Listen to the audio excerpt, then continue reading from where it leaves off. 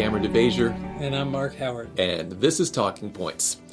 We're continuing to study God's mission, my mission, in the fourth quarter of this 2023 year, and we're on lesson 4 now, called Sharing God's Mission. So, I put the talking points together this week, and we're basically kind of picking up where we left off last week. We're going to be looking at the story of Abraham. Well, last week was the call to mission, and now it's... Right. So it's that call that he's going to get you out of the comfort zone, and that one of the illustrations was Abraham and his call out. That's right. And now we're going to pick up on, now what do we do once we go on that call? And we're going to look at the life of Abraham again. All right. So I don't have any other commentary that we need to make before we dive in, unless you have something else? Well, we talked about this beforehand a little bit. It's easier sometimes to just go with what we're used to. And I know that, like, if I look at sharing God's mission, I personally have shared a lot on this. So I might have gone I probably wouldn't have gone to the story of Abraham and the destruction of Sodom and Gomorrah. There are a couple things that I think about when I see where the lesson's going with that. Number one, I would encourage our teachers, there's one mode of teaching the lesson where it's just reading through the quarterly. I don't recommend that. Sure. But there's another mode where it's like, I'm just going to do my own thing. And get rid of the quarterly altogether. Practically. And so I think it's important that the teachers, even though this might not be their typical line of thought, would try to immerse themselves in the line of thought a little bit and say, what can I do and how can I personalize this and make it my own when I'm teaching it? That's one way that we grow in our understanding as teachers. Sure. So I think that's just a word I want to give to our Sabbath school teachers this week. And, yeah. Okay. There's another thought, but it escapes me, so... Well, I'm sure it'll come back to you. If Yep. the Lord wants it there, it'll bring it up to mind. But before we get into our talking points, can you start us off with a word of prayer? Let's pray. Father in heaven, we are thankful for your word and being called into mission. And, Lord, as we go through this talking points lesson, I do pray that as our Sabbath schools across this world are studying this lesson, that our people would have that fire for mission rekindled, and that they would go forth in the proclamation of the gospel. We thank you for hearing and answering our prayer, for we pray it in Jesus' name. Amen. Amen. All right. Take us through our talking points this week. Well, our little lesson outline says, this week we will examine the experience of Abraham, particularly as recorded in Genesis 18 and 19, to draw important lessons for soul winning today. So we're looking at the illustration of Abraham's life, particularly in the destruction of Sodom and Gomorrah, that whole story, that narrative there, and looking for application. Now, I was delighted when I read Sabbath Afternoons. Delighted. The very last sentence of Sabbath Afternoon. Why don't you read that for us? What's it say?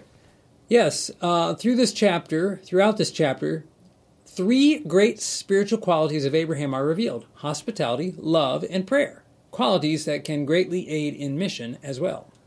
So they said, we're going to be looking at 3 specific aspects or qualities of Abraham from this lesson that will apply to our mission as well: hospitality, love, and prayer. And wouldn't you know, that's exactly what they did. Sunday's hospitality, Monday's love for everyone, Tuesday's a call to prayer, and it helped frame the talking points. So the lesson actually kind of already anticipated. There's 3 main things we're looking at this week. And I thought how handy that would fit nicely with our talking points. That reminded me of my other thing that I was going to say, and that is that the theme throughout Scripture is the salvation of man. Yeah. I mean, so you really can't go wrong. But what that means is there are stories you're like, well, I don't know about this destruction of Sodom for soul winning. Everything has a soul winning element. Amen. And this helps to bring that out. And I've told people this before when reading through the writings of Ellen White. Like, you can't read any of her books or chapters on anything that doesn't have a soul winning element. Because that is the mission of the church. That was the mission of Christ. So I just think that's important that we keep in mind, and throughout this quarter maybe that we gain a clear understanding that mission is not a tack-on piece of or this is one passage over here talking about it, right? Well, you could literally take sharing God's mission and almost illustrate it with any story in the Bible, any book of the Bible, and say, like, what do we see here? And there's going to be lessons for us. That's right. So the lessons we're drawing out from this week are the story of Abraham. Of Sodom. Right. Well, from Abraham we can learn, number 1, we should practice disinterested benevolence. Okay. That's going to come primarily from Sunday's lesson and looking at Abraham's hospitality there. Talking point number 2, we should love people regardless of their sin. Now that's going to be in Monday, Thursday, and Friday. That's kind of a through line through this week's lesson. Of course, the destruction of Sodom you expect to relating to sin, right? Right. And then talking point number 3, we should pray earnestly for the lost.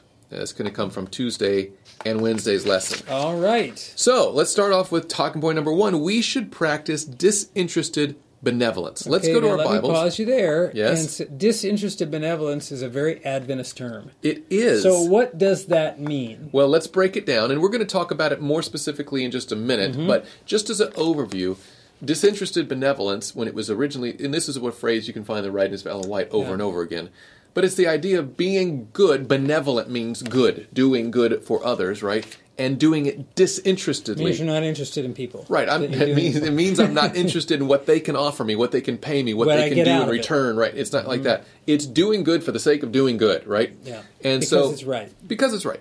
So we should practice that, and Abraham did that. Why don't you read Genesis 18, the first 5 verses there? Sure. It says, Then the Lord appeared to him by the terebinth trees of Mamre, as he was sitting in the tent door in the heat of the day. So he lifted his eyes and looked, and behold, 3 men were standing by him. And when he saw them, he ran from the tent door to meet them and bowed himself to the ground and said, My Lord, if I have now found favor in your sight, do not pass on by your servant. Please let a little water be brought, and wash your feet, and rest yourselves under the tree. And I will bring a morsel of bread, that you may refresh your hearts. After that you may pass by, inasmuch as you have come to your servant. They said, Do as you have said. And the story goes on about how they make the food, and he stands by while they eat, and he takes care of their needs. And what's interesting here is... And there was quite a preparation, too. He didn't just open the refrigerator and put something out or put it in the microwave. No, he said, I'm going to prepare you a meal. Stay here, please. Enjoy the hospitality of my home.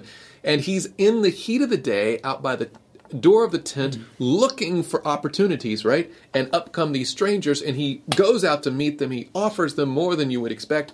So he's eager. He was zealously hospitable. He was not just passively so, right?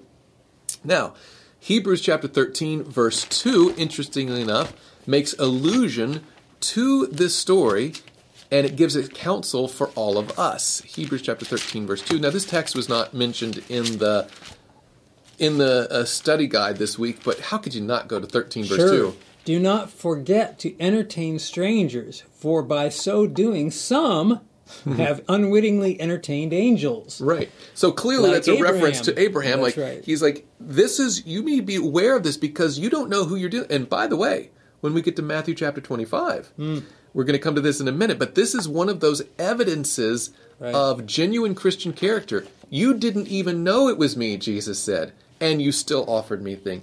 Thus, it's evident that your character would fit in with the society of heaven. That's right. Right. So it's an evidence of Christian character. It's an example for all believers. And there's this little statement. Why don't you read Acts of the Apostles, page 551.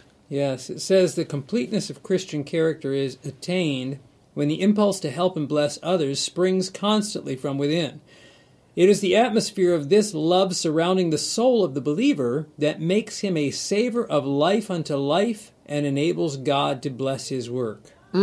So clearly, if we're going to have successful soul-winning labor and mission outreach, we need to start by being not just passively nice to people, but actively, purposefully, zealously hospitable, and practice that disinterested benevolence. Now, you had mentioned that we need to de-advent this word a little bit and kind of tell us what it means in real terms.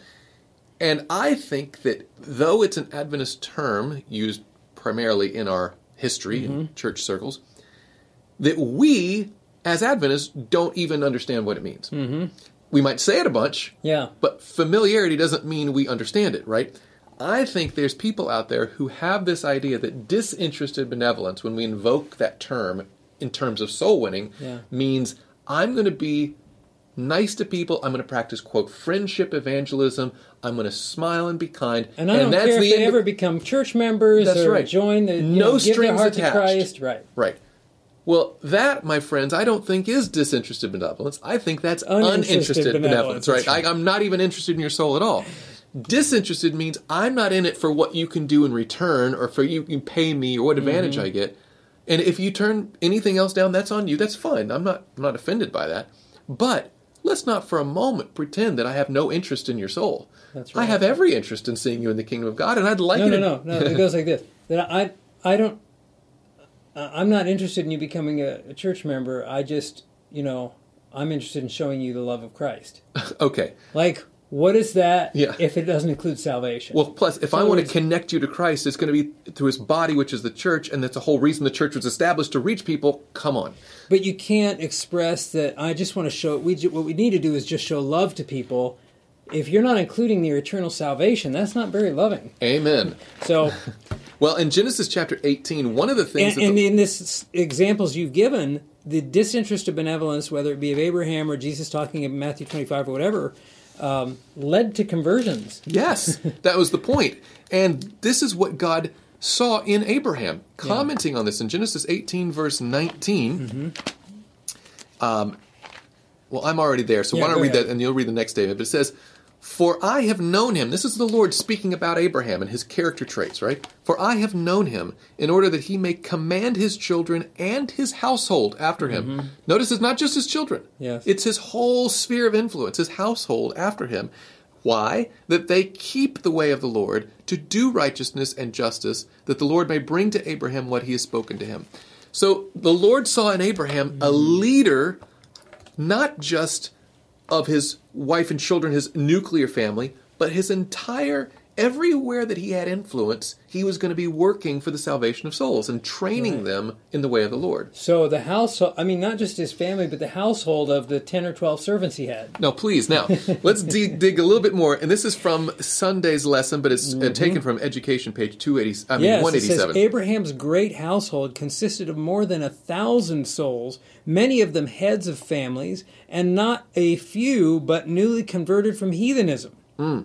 It was almost like he was the mayor of a small town. You know? It's Abraham town. Wherever he pitched his tent, he set up beside it the altar for sacrifice and worship. When the tent was removed, the altar remained, and many a roving Canaanite, whose knowledge of God had been gained from the life of Abraham his servant, tarried at that altar to offer sacrifice to Jehovah. So Abraham his God servant, not the Canaanite servant. Right, but you get the picture here that here you're introduced to Abraham who's looking out for strangers and he brings them in. But do you think he was like, all right, well, good enough, never mind. Or is he going to make it mention of God and invite them to the service and tell them about stories? Sure. And his whole household, 1,000 people. And right, the roving Canaanite whose knowledge of God had been gained from the life of Abraham. Not Abraham's a good guy. Exactly. So Abraham wasn't trying to win people to himself, but through him to win people to Christ. He was purposeful. And so I want to push back against the common, well, let's just practice random acts of kindness. Yes. Just be sweet. It's like, let's drop the random out. Let's be more strategic and purposeful and lead people to Jesus. That was the mindset of Abraham. So we should practice that kind of disinterested benevolence. Talking point number 1. Let's go to talking point number 2. We should love people regardless of their sin. Now, Abraham, as evidenced later in the story when the Lord reveals his plans for Sodom, he immediately goes into, hey, let's talk about this. Maybe is there a way we can, and he starts to kind of intercede for them and on their behalf, right? He loved these people, but you could say, well, he just didn't know these people. Abraham knew exactly who the people of the plain were, right? Well, this comes after the whole Battle of the Kings and him having to rescue Lot and what have you. Yeah, he was intimately acquainted with the area and the leaders and the people. Yeah, he purposely. Now, sometimes I have read the story of the dividing of Lot and Abraham as, Lot took the best land and left poor Abraham up in the hills, but he was okay, he was so humble. But I think even if Abraham had his first choice, he wouldn't choose to live in Sodom and Gomorrah. Exactly right. Or pitch his tent towards or near, right? So Abraham knew to avoid that land. He had experienced the rescue of Lot and interacting in battle, and then even talked to the king of Sodom. And one of the points you had brought up earlier is that when they offered out of thanks to give him things, he was like, no, you keep I'll take my people, but you keep your stuff. I don't want any of your stuff. I don't want to say that you made me rich. And when the Lord said he was going to destroy Sodom, Abraham's response wasn't, well, surely there's a lot of good people down there. He knew, like, let's start at 50, but you know what? I need to hedge my bet. Let's get it down to 10, right? He knew that this is a land full of wickedness. Yet there he is praying for them, right? I mean, to your point, the number never would have changed. Like, what about 45 people? What about 40? What about 30? What about 20? Like, that never would have happened if his perception of Sodom is, they're mostly good folks. Right. It was only because he keeps getting lower and thinking, I don't know if the Lord's going to find that many people. Oh, hold on a minute. Lord. Like What 30, about? how about let's take it down, right? So again, he was very aware of the wickedness of Sodom. In fact, so much so that and this is maybe a little sanctified imagination, but you think he gets that number down to 10. Why didn't he go to 5? Well, he's thinking, there's Lot and his wife, and they've got a couple of daughters at home still, but then there's the 3 daughters who got married. There's 10. They got one household, right, of 10.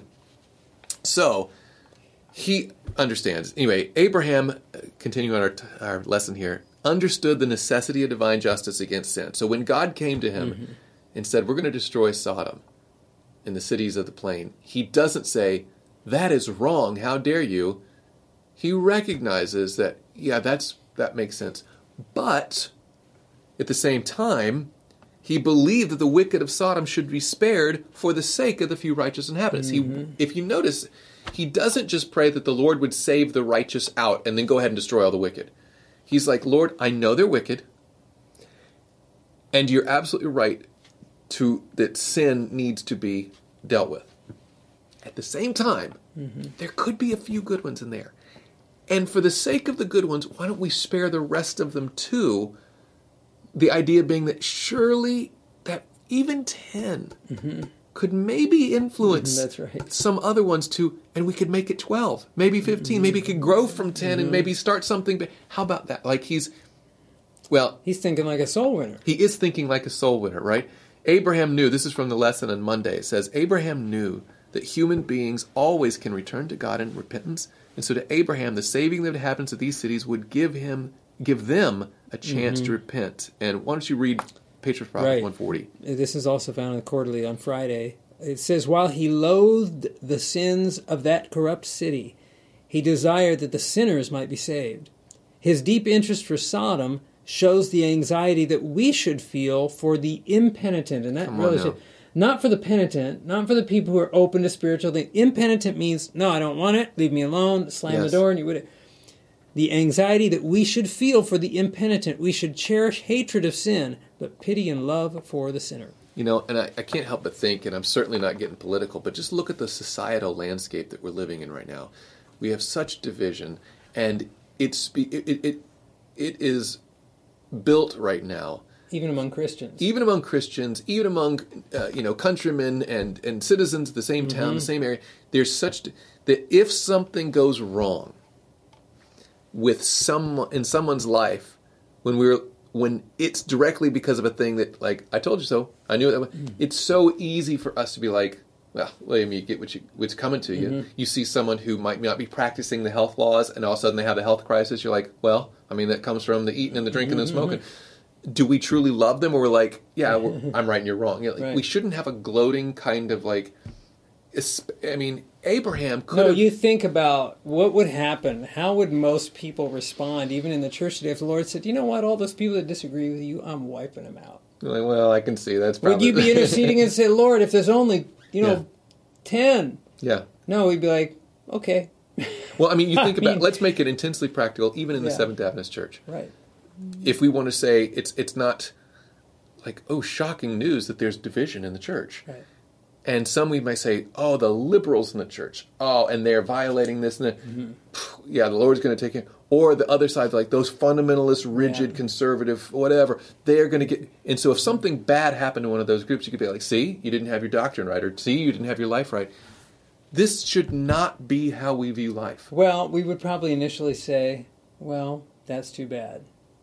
But? Right. But, I mean... It needed to happen. Right.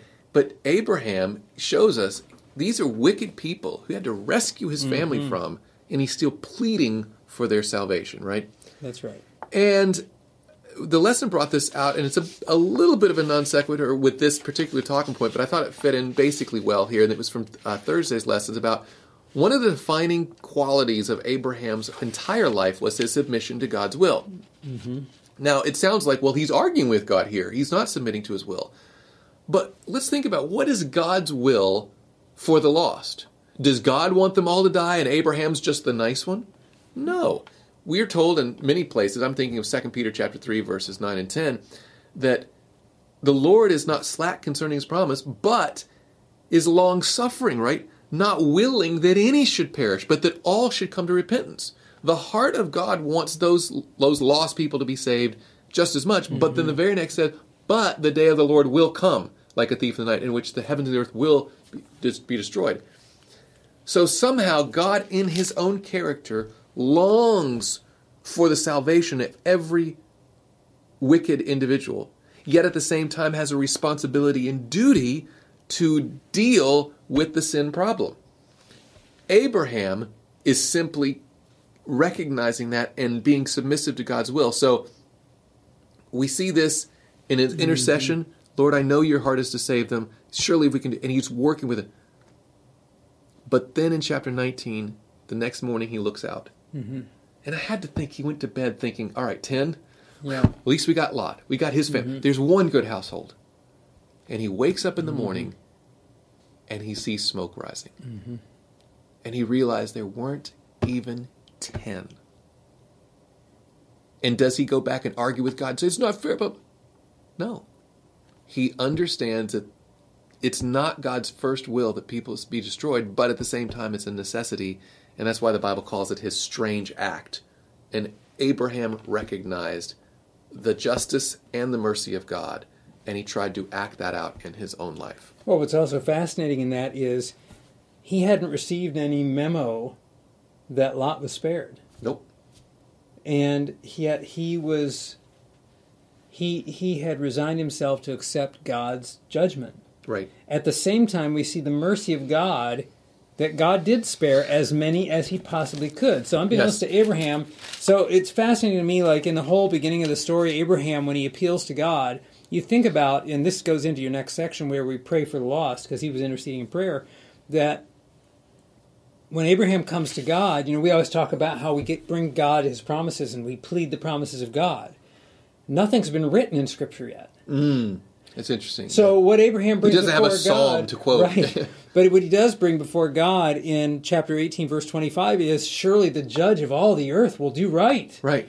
And so, and he, despite how it turned out, he rested in it, the whole thing. And when he saw the smoke, he knew God had done what was right. Mm-hmm. Despite the fact that he didn't know the outcome of Lot. Right. But God had done everything God could for the lost. And it's interesting, in chapter 19, verse 29, it says, and it came to pass, when God destroyed the cities of the plain, notice this, that God remembered Abraham and sent Lot out of the midst of the overthrow when he overthrew the cities in which Lot had dwelt. So why was Lot saved? Because remember, the angel grabs him by the hand and drags him out.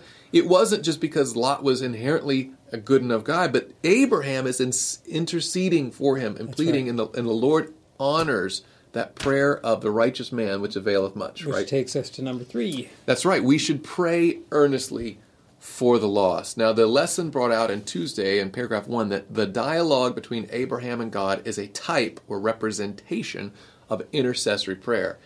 And I don't know why that was such an aha little moment for me there, but I'd never considered that what we're seeing there is a model of prayer.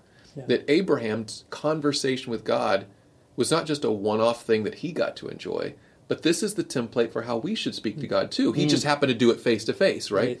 But he's thinking of the lost. He's honoring God as the judge of the world, but still, Lord, how can we? It's intercessory prayer.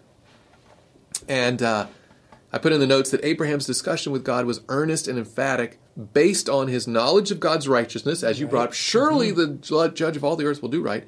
And a love for the Sodomites despite their wickedness. Yes. So God, he sees there's the righteousness of God up here, and I honor that.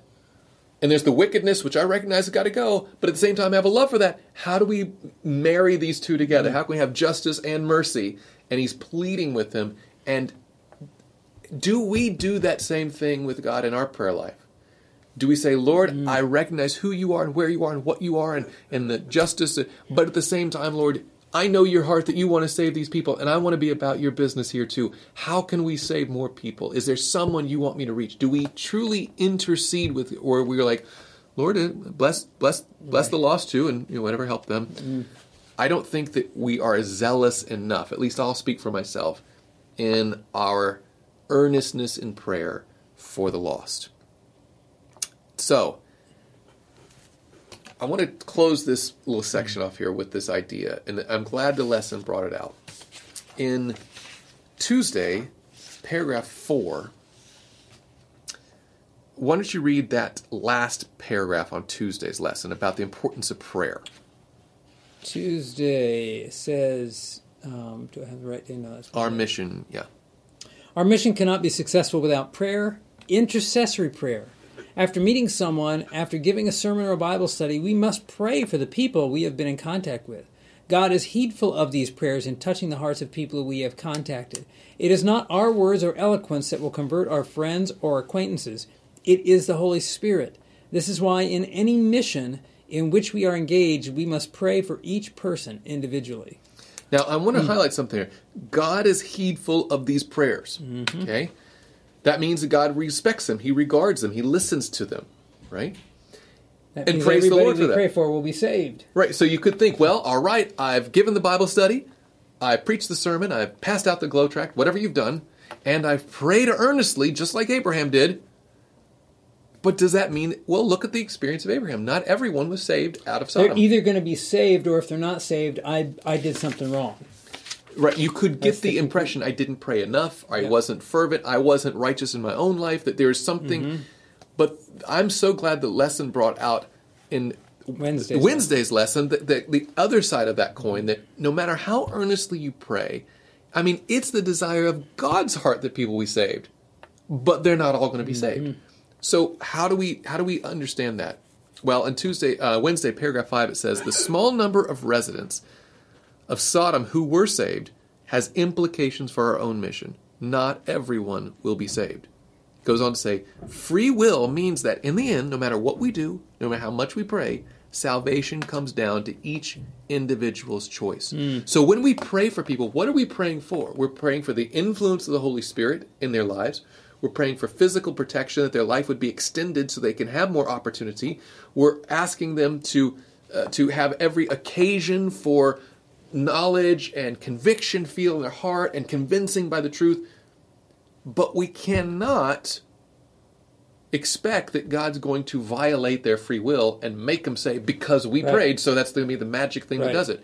It doesn't work like that. So we're praying for the influence of God, for the power of God in their life to protect and give them every opportunity for choice. But when the choice is made, we have to say, it might not have been my will, that might not even been God's will, but it was their will, and He honors it. That's right. So prayer is one of those things that I think people can get discouraged and say, well, I prayed and nothing happened. But that's between you and them. I mean, between them and the Lord. Right. Your thing is to keep them in mind, to keep them before the Lord, and work along with those prayers for the salvation of souls. Amen. Anyway, why don't you read their concluding thought here before we get into our challenge for the week? It's found in Patriarchs and Prophets 140 and also Friday's lesson. All around us are souls going down to ruin, as hopeless, as terrible as that, to a ruin. To ruin. Let me start again. All around us are souls going down to ruin, as hopeless, as terrible as that which befell Sodom. Where are the voices of warning and entreaty to bid the sinner flee from this fearful doom? Where are the hands stretched out to draw him back from death? Where are those who with humility and persevering faith are pleading with God for him? Basically, we're living in a society of Sodom right now, and are we being the Abrahams that this generation needs? Well, we can't close without mentioning our challenge and challenge up, right? It's found on Thursday's lessons. It talks about how in our cities we face obstacles in preaching the gospel appropriately and effectively. We need to plead with God to intervene. Okay, so that intercessory prayer we were just talking about. And that's where it gets more specific in the challenge up. Find a way to contact someone who is being directly affected by a difficult situation similar to your own. So look for someone who you can relate to, who's going through a struggle that you can pray for specifically. Tell that person you're praying for him or her, and ask God to show you what you can do to help. Amen. So pray for them, talk to them, and then ask the Lord for an opportunity to minister to them and see how the Lord leads. Yes, indeed. All right. Can you give us a word of closing prayer? Father in heaven, we thank you again that we have the privilege of being a part of this mission. And Lord, we do ask that you would increase our faithfulness in prayer, our earnestness in prayer for the salvation of the lost. And Lord, you would put on our hearts and on our minds those individuals that we may be able to intercede for. And then, Lord, direct us to those that we can help with and how we can help in practical ways. Father, we thank you for hearing and answering, for we pray these things in Jesus' name. Amen. Amen.